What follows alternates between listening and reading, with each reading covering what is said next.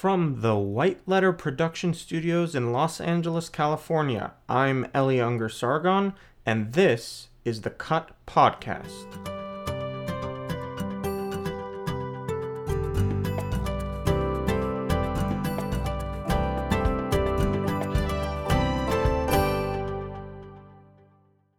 Welcome to another special edition of the Cut Podcast. I'm very happy to be sitting here with Ronald Goldman, and we're going to be having a conversation today about some of the psychological aspects of infant male circumcision.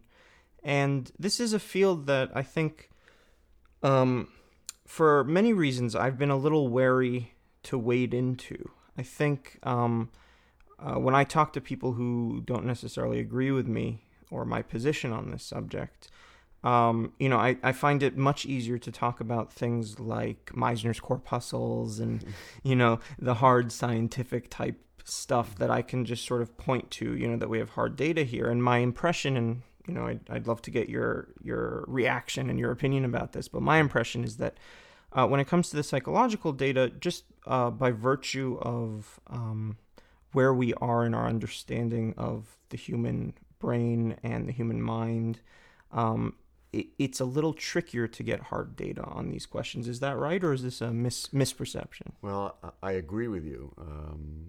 Part of the problem is there's a resistance to doing these kinds of studies. Most of the researchers that do studies on circumcision are looking for benefits, not potential harm. They happen to be medical doctors for the most part. So they're studying what they're familiar with, which is the physical body. Studying behavior is a lot more complicated. You can't so much put it in a box and put it under a microscope or examine it that way. So human behavior requires a different kind of research, and we haven't had the will to do that for the most part. If you can talk a little bit about your professional qualifications, your academic background, where are you coming from that perspective on this issue? Okay, I've studied psychology and I have a Ph.D. In psychology.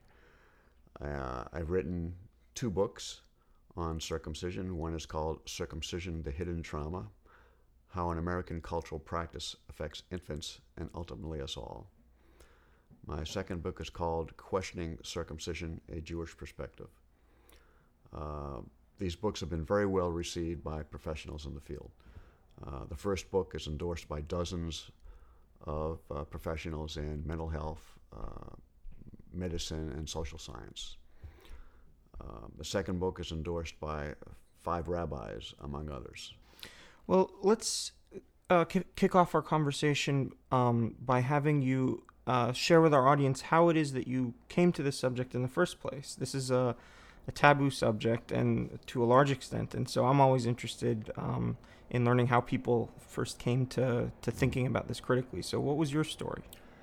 In the 1980s, I attended a ritual Jewish circumcision in a home for a relative, and I was reluctant to go. I felt uncomfortable about attending this kind of procedure. And when I was there, I felt extremely uncomfortable during the circumcision. The infant cried, I would think, at the top of his lungs for over 20 minutes. I felt distressed. I wanted to get away. I noticed other people feeling very uncomfortable. And the parents were crying.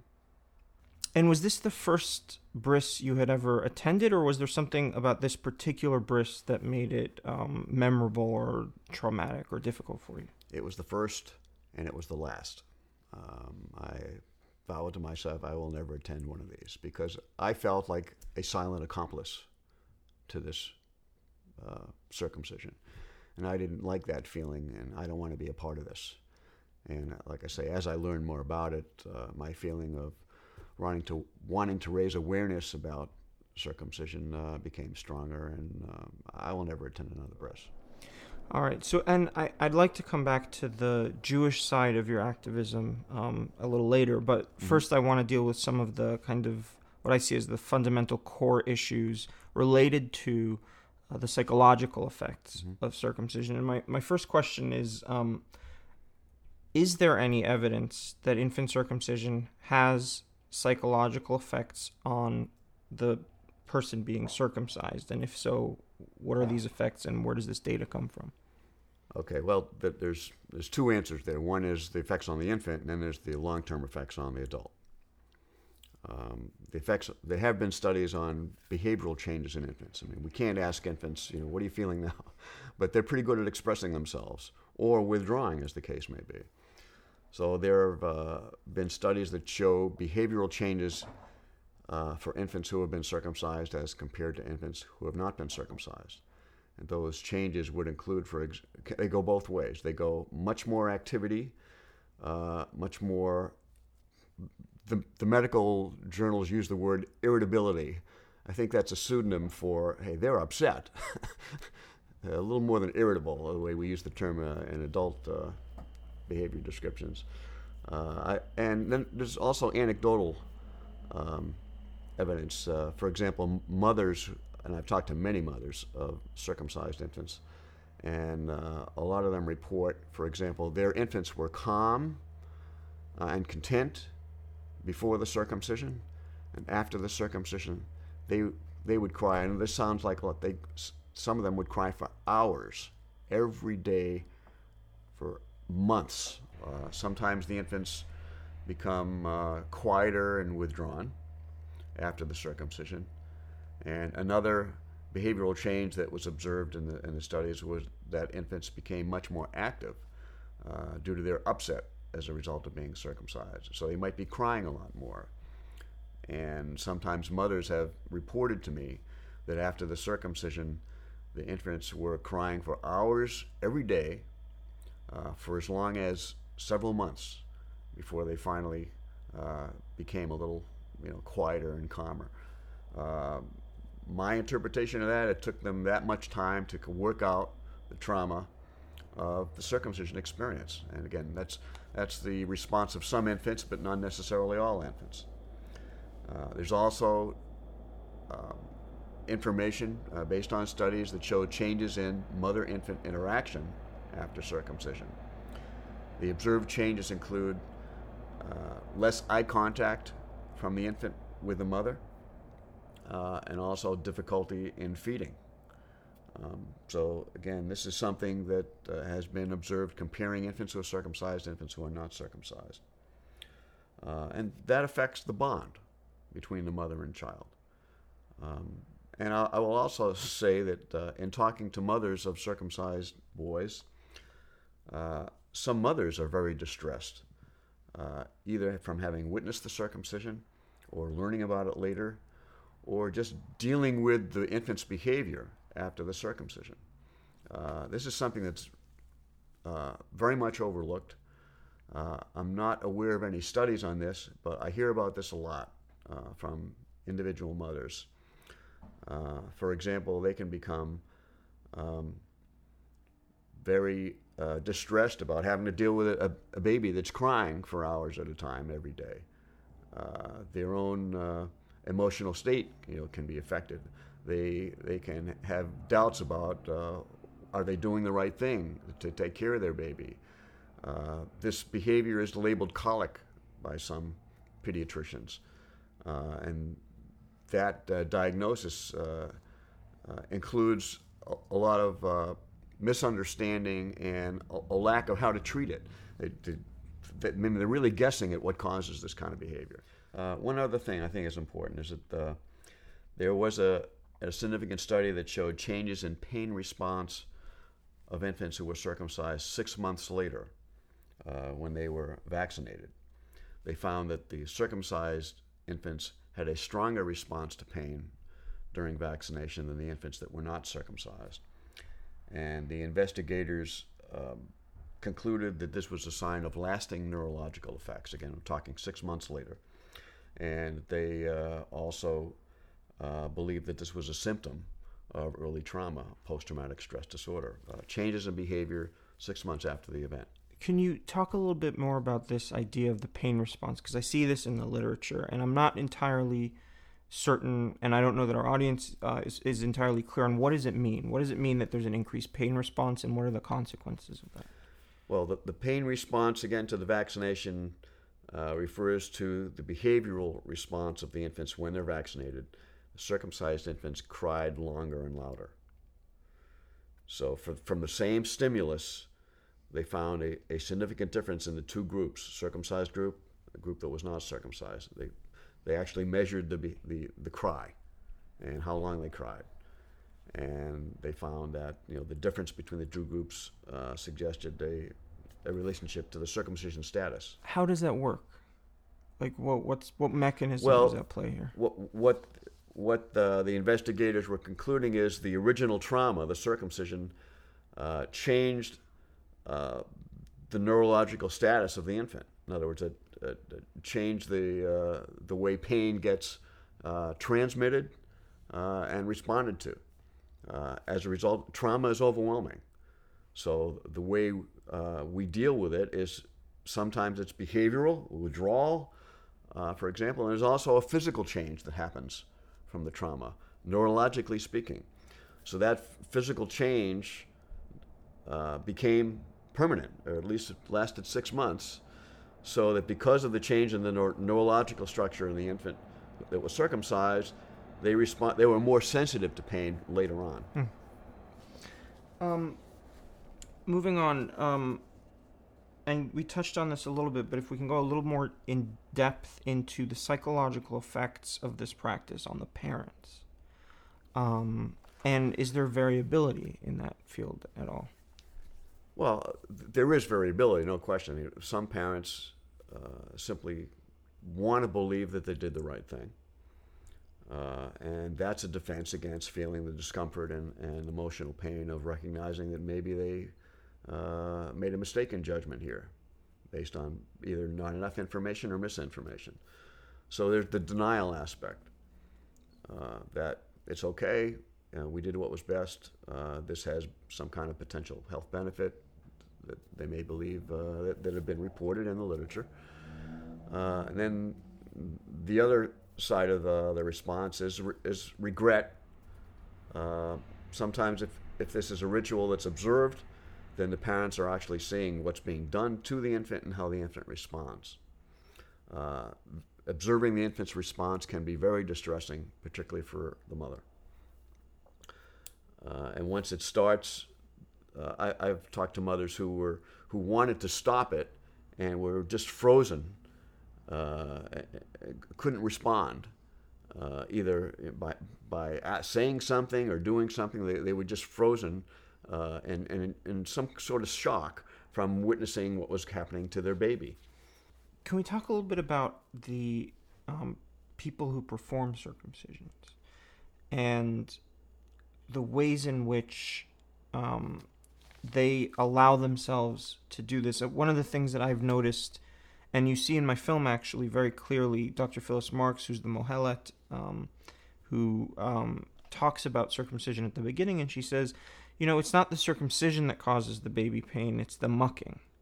And anything I can do to reduce the mucking helps. And then, of course, at the end of the film, you see she's doing the circumcision and the baby's completely calm until, she starts the circumcision and then the baby's screaming.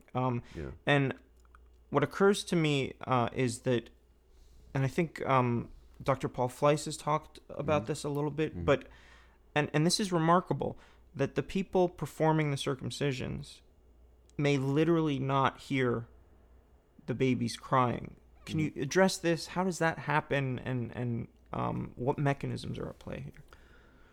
I've heard that also, and that's part of the defense mechanisms of practitioners to protect them against the conflicting feelings and the recognition that they're causing harm. So some of these feelings are so strong that they require equivalent strength in the defense mechanism to protect, again, the individual from having these strong feelings. So, for example, denial can prevent an individual from hearing what everyone else might hear, seeing what everyone else might see. and recognizing what might be obvious, particularly to parents, that this infant is in severe distress, and sometimes even the language they use, medical practitioners, very common in the literature, they'll describe the infant's response to the stress of circumcision. Very unlikely to use the word trauma. So the language tends to minimize the effect of this practice on the infant. And I've spoken to doctors who tell me about when they're in medical school, and very often they do their first circumcision. And there's a lot of pressure on them to comply with this training and do what they're being told to do. So where they may have an impulse or an instinct to not want to do a circumcision, and they're required to do this for the most part, they have to protect themselves psychologically so that they can follow through with what's being asked of them. So that protection gets to be sort of habitual in the way they recognize what they're doing and what's happening as a result of that. And the other thing is they want to do the best circumcision they can. This is a very delicate procedure, of course. So their attention is focused on doing the procedure. Their attention is ignoring what the baby is experiencing. So with that focused attention, they're less likely to recognize what's going on. And I spoke to one doctor who did not recognize the infant's response. And then he watched someone else do a circumcision, and he was horrified at what he was seeing with the infant's vocal response, behavioral response, obviously in agony. And he decided he would not do any more circumcisions, and he would not have his own son circumcised.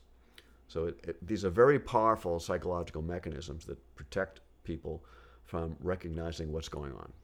And I think also one of the things that I've seen, and I often say that this is one of the most bizarre parts of this whole sordid tale to me, is this belief that took root in the medical community, and I think to a large extent still some doctors honestly believe this, that babies don't feel pain. This myth that anyone in possession of senses could very easily disprove by just observing a baby being circumcised is actually deeply believed. And then the sort of corollary to this is that if you give them a little sugar-infused water, that somehow that would have some kind of anesthetic effect. And these beliefs seem to me to be without any foundation either in just direct experience or even at this point in the scientific literature. Mm-hmm. Yes, that's less common now than it used to be, but it's still out there. And that's another indicator of the defense mechanism to prevent individuals that believe this from recognizing what's really happening.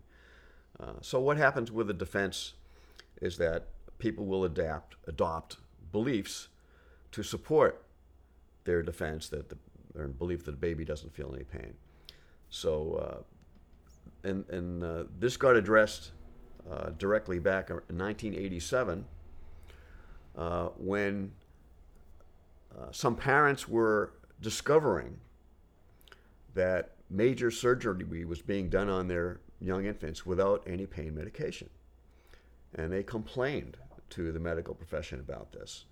And as a result of a series of complaints about this, a couple of investigators decided to go through the literature on newborn infant pain and write a review article that got published in the New England Journal of Medicine, in which they concluded quite clearly that newborn infants, not only do they feel pain, but they feel it at least as much as adults, and probably more so. And lots of data and research to back up that conclusion. So, but then that's a huge shift from what was common belief and practice for decades preceding that.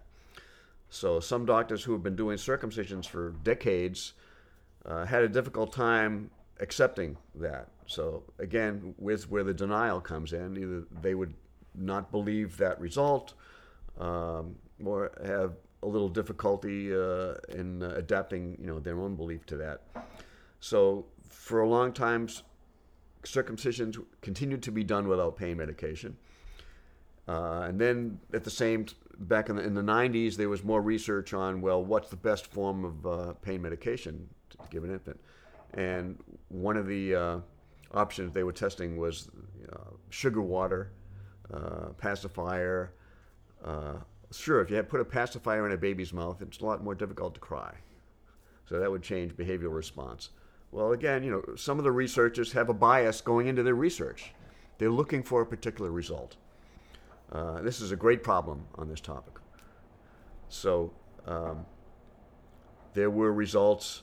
What they concluded in a lot of this research was that injecting pain medication into 2 spots on the penile shaft was the most effective way of reducing the pain experienced by the infant, but it did not eliminate the pain. And occasionally it was not effective at all, either because of the way the practitioner did the injections or some other factor. So there's no guarantee that any pain medication today will eliminate the pain of an infant during circumcision. All right. And of course, there's in addition to the pain of the actual procedure itself, once that anesthetic is worn off, there's pain for at least a week after, my understanding is. That's true. It takes that much time to heal. The anesthetic wears off after hours. Yeah. If we could move on to talking about some of the psychological mechanisms involved in preventing men from dealing with this issue. I think, so now moving on to sort of, let's actually talk about the long-term effects, because we've been focusing on the sort of infant psychological effect, the psychological effects on the infant. But are there any psychological consequences that extend beyond infancy or beyond childhood even? And what evidence do we have of this? Well, again, there's little research on this. To do this kind of research requires a will and resources. We're in short supply of both in mainstream medicine and psychology, for example. There was just a study that was published in the International Journal of Men's Studies. And the investigators conducted a survey of 300 men who were self-selected, something that was posted on a couple of websites, inviting men to take the survey. And they found there were 300 men involved, and they found that the circumcised men, after taking this, performing this questionnaire, answering a series of questions on their feelings, they found a significant difference between the circumcised group and the group that was not circumcised. They found that the circumcised men had greater difficulty identifying their feelings and expressing their feelings. And this is consistent with what I wrote about in my book, Circumcision, the Hidden Trauma, and particularly in the chapter on post-traumatic stress disorder and long-term psychological effects.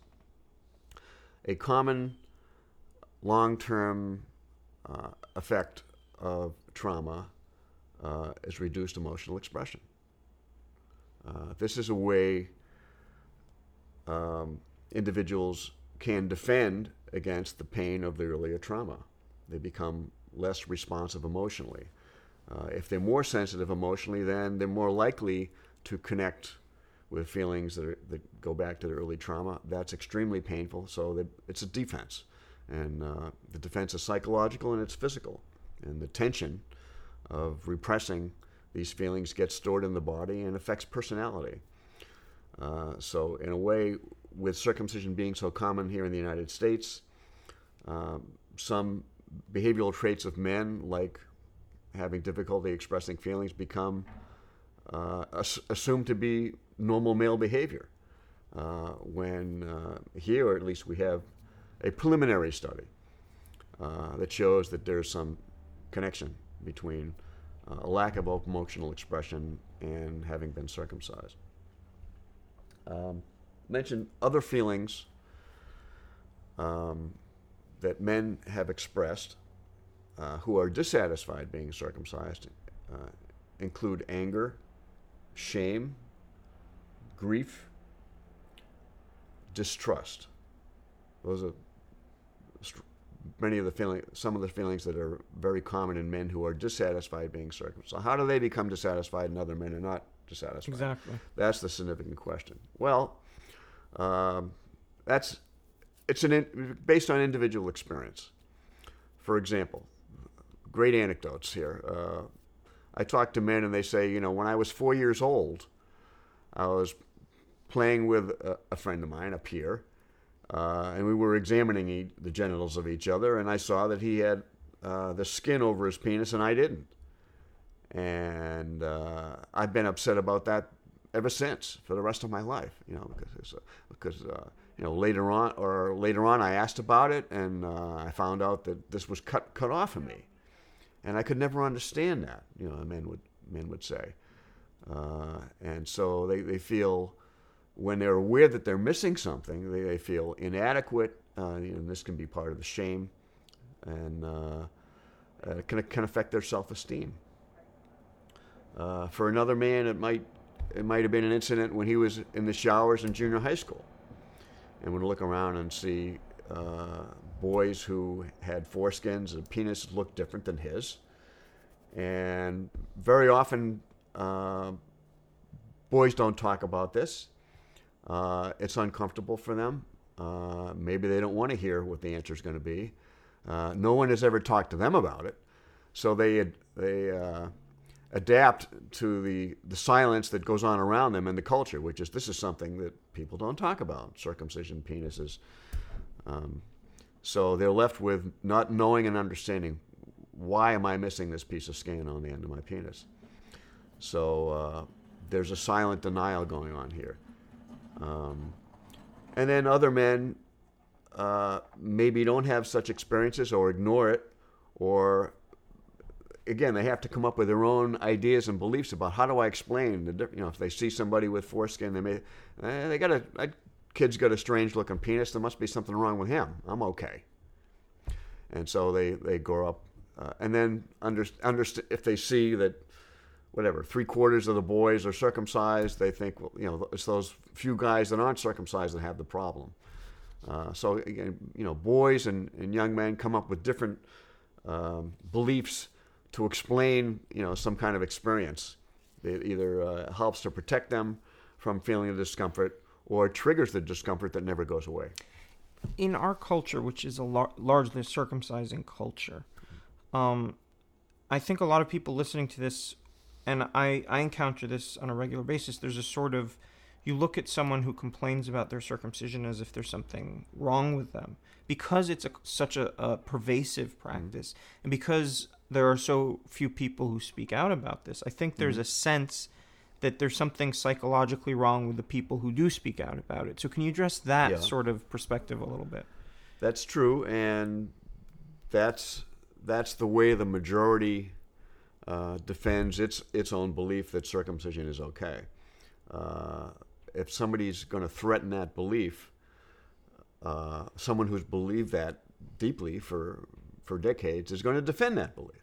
So that's where the conflict comes in. It's going to be painful for someone who believes in circumcision to question his or her own belief in circumcision, because if that's questioned, then if it's a man, he may be questioning his own circumcision status, which is likely to be painful if he hasn't questioned it before. Because for a man to recognize that he's missing a part of his penis is very significant. It's a realization that can completely change his feeling about himself and his sexuality. And what men wants that disturbance psychologically? So rather than have to deal with that, most men will just deny and defend, and some women too, try to support the status quo, the majority. There's also the factor of conformity here and being like what you see around you. People are much more comfortable conforming to their culture and what they observe to be normal, a regular part of their experience. And people are less comfortable questioning what they observe to be normal behavior and appearance. So there's going to be, understandable, some defenses here to protect, again, the status quo, the cultural belief, the cultural bias that circumcision is okay.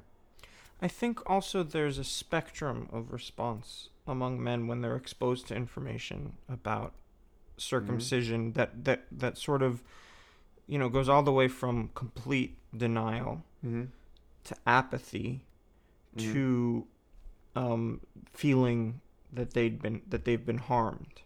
And I guess I don't know how one would answer this question, but what is it that are there personality types that come into play here? That certain personality types are more prone to apathy, and certain personality types are more prone to denial, and certain personality types are more prone to feel the trauma that was done to them. And how does that play out? And then also, the people who do really feel harmed by this, what do you think characterizes them as a group? Is there anything that sort of connects them as a group?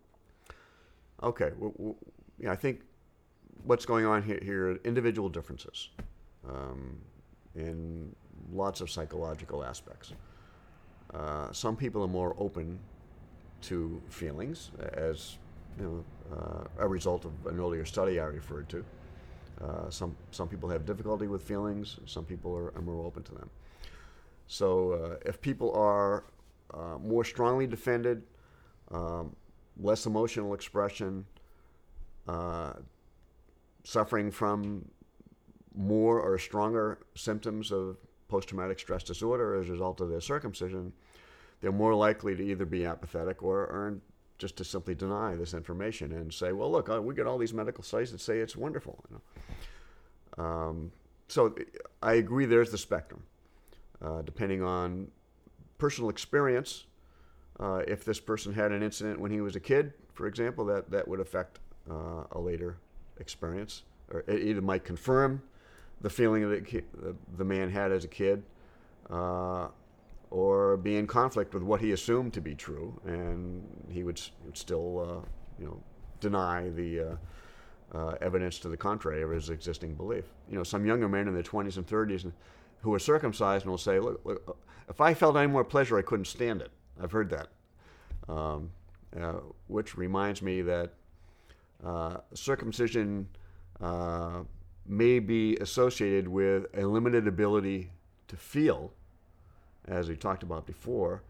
Now, feeling is not just limited to quote-unquote bad feelings. Feeling is also good feelings. So if you have a limited capacity for feeling, that could be associated with a limited capacity for feeling sexual pleasure.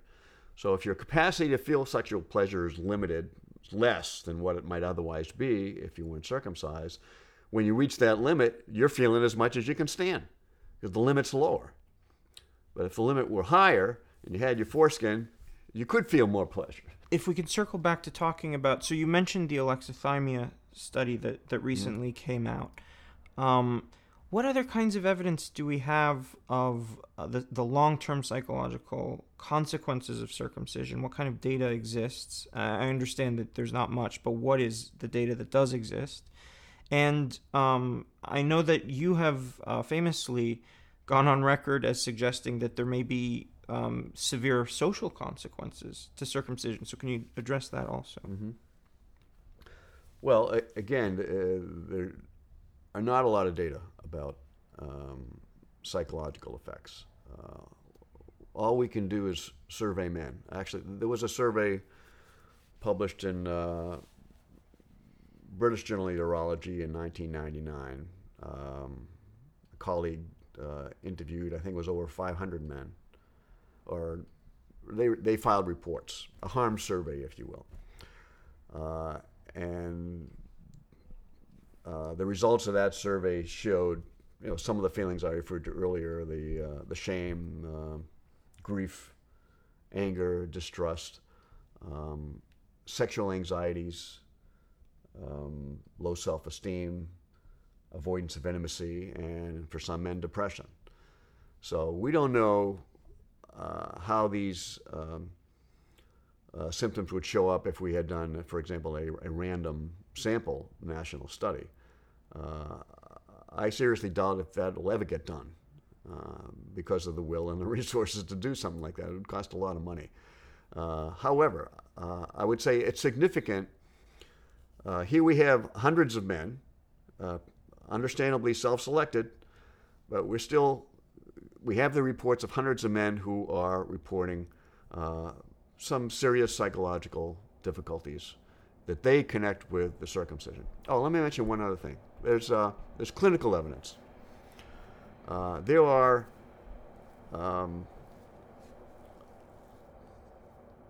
ways of psychotherapy being conducted that are outside the mainstream, that get into some very interesting approaches to early experience. And there are practitioners out there that can support their clients in actually reliving early experience. This is controversial, no question about it. But again, it's a situation where the mainstream conventional wisdom, so to speak, wants to believe that only certain things are possible psychologically. And anything outside of that is viewed with great skepticism without any open-mindedness to, well, let's find out what's going on here. But some of these practitioners have, they videotaped their sessions with some of these clients. For example, here's some of these clients have relived birth. And then when the session's over, they'll have a conversation with the clinician and they'll say, well, there were, the cord was strangling me, for example. Now, an adult walking around wouldn't remember that. Most of us don't remember much before 4 or 5. So then he checks with the obstetrician's records, and there it is. The cord was wrapped around the baby's neck. So, and there's many examples of that correlation between what's reported in the clinical session and checking with the medical report of the birth decades earlier. So it's pretty strong evidence that this is reliable. And if you observe what goes on with a client reliving birth, nobody can act that out. The cry sounds like a baby, the movements look like obstetricians have observed these sessions and they say, that's like how the babies are, seeing an adult relive this experience. So if all these people, and this is worldwide, that these kinds of sessions have been experienced by clinicians and clients. If it's possible to relive your birth, circumcision happens after that. So it certainly supports the idea that circumcisions can be remembered. And how they're remembered is in the body, not in the conscious mind. This becomes repressed memory. And there have been sessions of clients who have relived their circumcision. And this isn't something that they go into a session and say, well, I think I'll work on my circumcision today. It happens spontaneously because the body is ready to experience it. It's not going to happen in your first session, but it can happen when this happens to come up. When this is a body-oriented psychotherapy, it's geared toward focusing on what is the body saying, what sounds are coming out of your mouth, are you breathing, are you moving, and these kinds of sessions are very powerful and have resulted in significant changes for people after they've relived these experiences, expressed the repressed feelings that they've been carrying around for most of their lives. And it can be very effective for some people. So this comes from the Freudian idea that making the subconscious conscious has a healing and salutary effect on the individual. Is that right? Well, it's connected, and at the same time, it's not a talk, it's not a cognitive approach. It's a body approach. So where Freudian therapy is very much a conversation with a therapist. This is not a conversation. It's an experienced person supporting the client in letting the body express itself. And that, again, that can be vocally. It usually is vocal, but it's also movement. And sometimes, for example, in reliving the birth, the practitioner may set up, with pillows or some such thing, actually recreating a pseudo birth canal for the client to work him or herself through as the client is reliving the birth. I guess I'm trying to understand why someone would want to relive their circumcision. Well, why do you see any mental health practitioner? You're having some difficulties psychologically or behaviorally that you want to get some help with. And you happen to trust this form of therapy. Other people, this would be the last thing they'd want to do. Yeah, but if they're dealing with their psychological issues. I guess I'm trying to understand the theory of how it helps. How would it, if I've gone through a trauma, in what way does reliving the trauma help me overcome the effects of that trauma? Well, there's a physical change because the trauma is repressed with body armor, body tension, holding back these feelings. So the way the body-oriented therapy works is it weakens the defenses against the feelings that are held back. So when the feelings are released, you release the tension. You, in some sense, can accept yourself more. That, hey, it's not an accident that I happen to be scared of whatever it is I'm scared of. This was connected with something that happened to me when I was 2 years old. And now I've released that fear, so I'm not walking around with that fear anymore, and I'm more open to my present experience because I'm not being affected by my past. I mean, it's physically and emotionally resolved at the same time. Yeah, so almost a catharsis. Yeah, right. That's very interesting. So not only are you a psychologist, Ronald, you're also Jewish. That's correct. Which puts you in very rare company in terms of people who are opposed to circumcision. I know there are some vocal Jews out there, myself included, who are against this practice, but it's not, it's not the norm in our ethnic or religious community. Right. And that poses a whole host of unique challenges. Mm-hmm. So how have you navigated those challenges? And do you see a contradiction between your views on circumcision and your cultural, religious, and ethnic heritage? Well, it depends how I would define the contradiction. Certainly, I'm advocating something that is in conflict with what the Torah says. But I don't accept everything the Torah says. And that view of the Torah is consistent with the great majority of Jews, by the way. Generally speaking, it's mainly the Orthodox community that accepts everything the Torah says as the literal word of God. So there's a distinction there. So I don't approach Jews who are doing this for strictly religious reasons in terms of God says God commanded this. It's very clear to me that's a belief. Okay, but those that have that belief don't view it as a belief. They think it's true. It's truth for them. And I accept that. And there are many Jews out there for which that's not their truth. So other things being equal, they're more likely to be open-minded to hearing new information, for example. So Circumcision Resource Center has a section called the Jewish Circumcision Resource Center, which seeks to raise awareness among Jews about the practice of circumcision. And as I said earlier, there are some rabbis who question or are opposed to circumcision. So it's not necessarily a function of how observant one is. One can be observant and still question circumcision. Not the norm by a long shot. But then, again, in this country, a very high proportion of Jews are secular. And circumcision may be the only thing they do that's connected with their Jewish identity. And to me, that gets back to, well, it's a trauma, And another very important article in the psychological literature is about the compulsion to repeat trauma. And what the investigator found was that when trauma is experienced, particularly in childhood, it increases the likelihood that when that child grows up to be an adult, he or she is more likely, not necessarily, but more likely to inflict that same trauma on his or her children. That hence the very popular, wanting Junior to look like Daddy.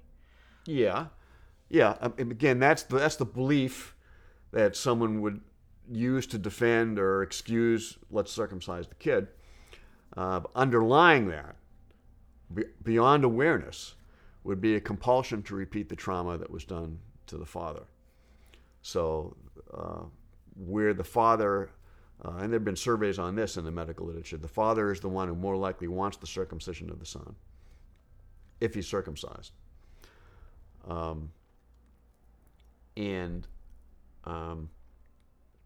So he's the one that wants to pass on, the compulsion. His trauma is not going to be my son's trauma, but he sees. Again, we have to rationalize these behaviors to make sense to us as adults. So whereas the psychology is below the surface and below awareness, what is in awareness is the cultural belief system.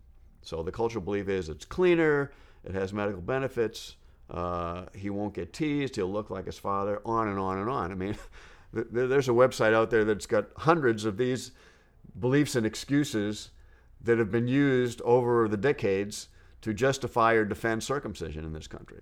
I mean, for some of them can be quite humorous and stretch the imagination. But hey, when adults make decisions, they have to believe something about why am I doing this? If they don't know the underlying psychological motivation, they'll come up with a belief to defend it. What are some of the unique psychological challenges that a Jew might face in resisting this central practice? Well, certainly a lack of social support in the Jewish community.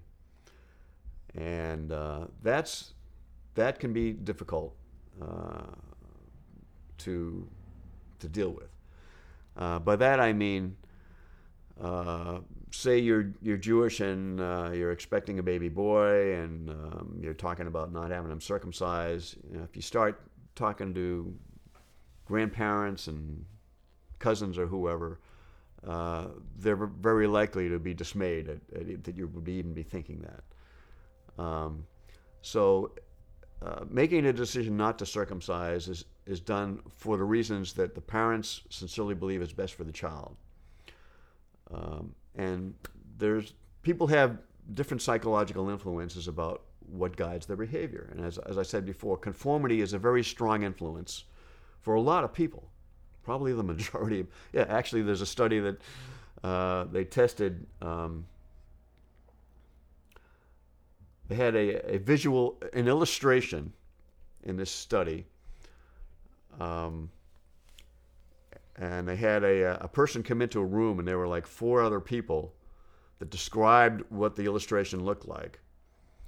And this newcomer, the test subject, walks into the room, listens to these 4 people say, "This is what I see," and clearly that's not what's there. So the test subject looks at what's there, and 3/4 of the people agreed with what the other people, who were accomplices to the study, reported that they saw, even though it wasn't true. So 3/4 of the people agreed with the majority of the people that were looking at this illustration. So, I mean, there's scientific evidence that shows that people will deny what they see in order to be accepted and to conform with what other people say and do. So that's a lot of what's going on here. I think also on that same line, and this is obviously a much more radical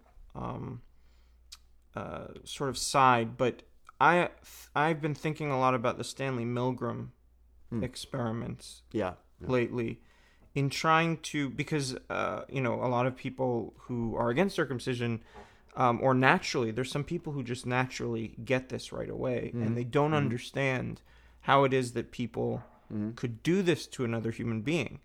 And these are so for that reason, I've been having a lot of those discussions with people who say, well, how is it that this goes on? How is it that, especially if you meet an individual from a culture that doesn't circumcise and they come here and they learn this. We just had an experience last night with someone who's from another country and was completely unaware that this was the norm here. And it sort of strains credulity, boggles the mind. But I've been sort of referring people to the Stanley Milgram experiments to understand that given the right environment, given the right conditions, human beings are capable of horrible things. Do you think that applies? Do you think that's a fair? Do you think it's too extreme to bring those experiments up? Or sure, and for those who aren't familiar with it, it's an experiment about following the direction of an authority. The experiment involves subjects being told to inflict a certain degree of pain on some others, and so they're finding out who agrees with the direction of the people leading the study, and who decides not to follow the instruction of pressing a button and somebody else is observed to be screaming in pain. And so most of the people in the experiment complied with the instruction to inflict the pain. So to me, it gets back to how we perceive authority in this culture, and most of us accept what authority has to say without question. And so the key thing here is without question. Independent thinking is not a strong component of our culture. We don't raise children to be independent thinkers. Most of us, they're pretty much raised to be like everybody else and think like everybody else, and it's the minority of people that question cultural beliefs and practices. So in the Jewish community, for example, where you have whatever it is, 90+% circumcising, it's very difficult to put yourself at odds with that. And yet, and this is largely where I'm standing firmly in the Jewish tradition, it's a very strong Jewish value to question and to challenge authority. And so for me, that's the Jewish value that trumps circumcision. Sure, yeah. And I think it's an authentic Jewish move to question circumcision for that reason. Yeah, and it's not unusual for a culture or a group to have conflicting values. And then they pick the value that fits the situation at the time. That's what being human is, very common behavior, whatever fits the situation. So it's the minority that will point out, well, wait a minute, and just what you just said. So, and as the size of the minority increases, that helps the folks that are dependent on conformity. Helps them see, well, it's not just this one person. It's hey, I'm seeing this all over the internet now. I'm seeing it in videos, in articles, and on the front page of some of these publications on the internet. So people get a little more comfortable with the idea of questioning circumcision the more they see it out there. And so that's why we're continuing to put it out there in different ways and trying to reach different audiences and just plant the seeds all around. So the next time they see it won't be the first time. Ronald Goldman, thank you so much. This has been a wonderful conversation. Where can people learn more about your work? Where can they go online? Or Sure. Visit our website of Circumcision Resource Center at circumcision.org, and the companion website for the Jewish community is jewishcircumcision.org. And thank you very much. That's our show. If you have any questions, comments, or suggestions, please email them to us at cutdocumentary@gmail.com. And if you like what you've heard today, please support us by buying our film at www.cutthefilm.com.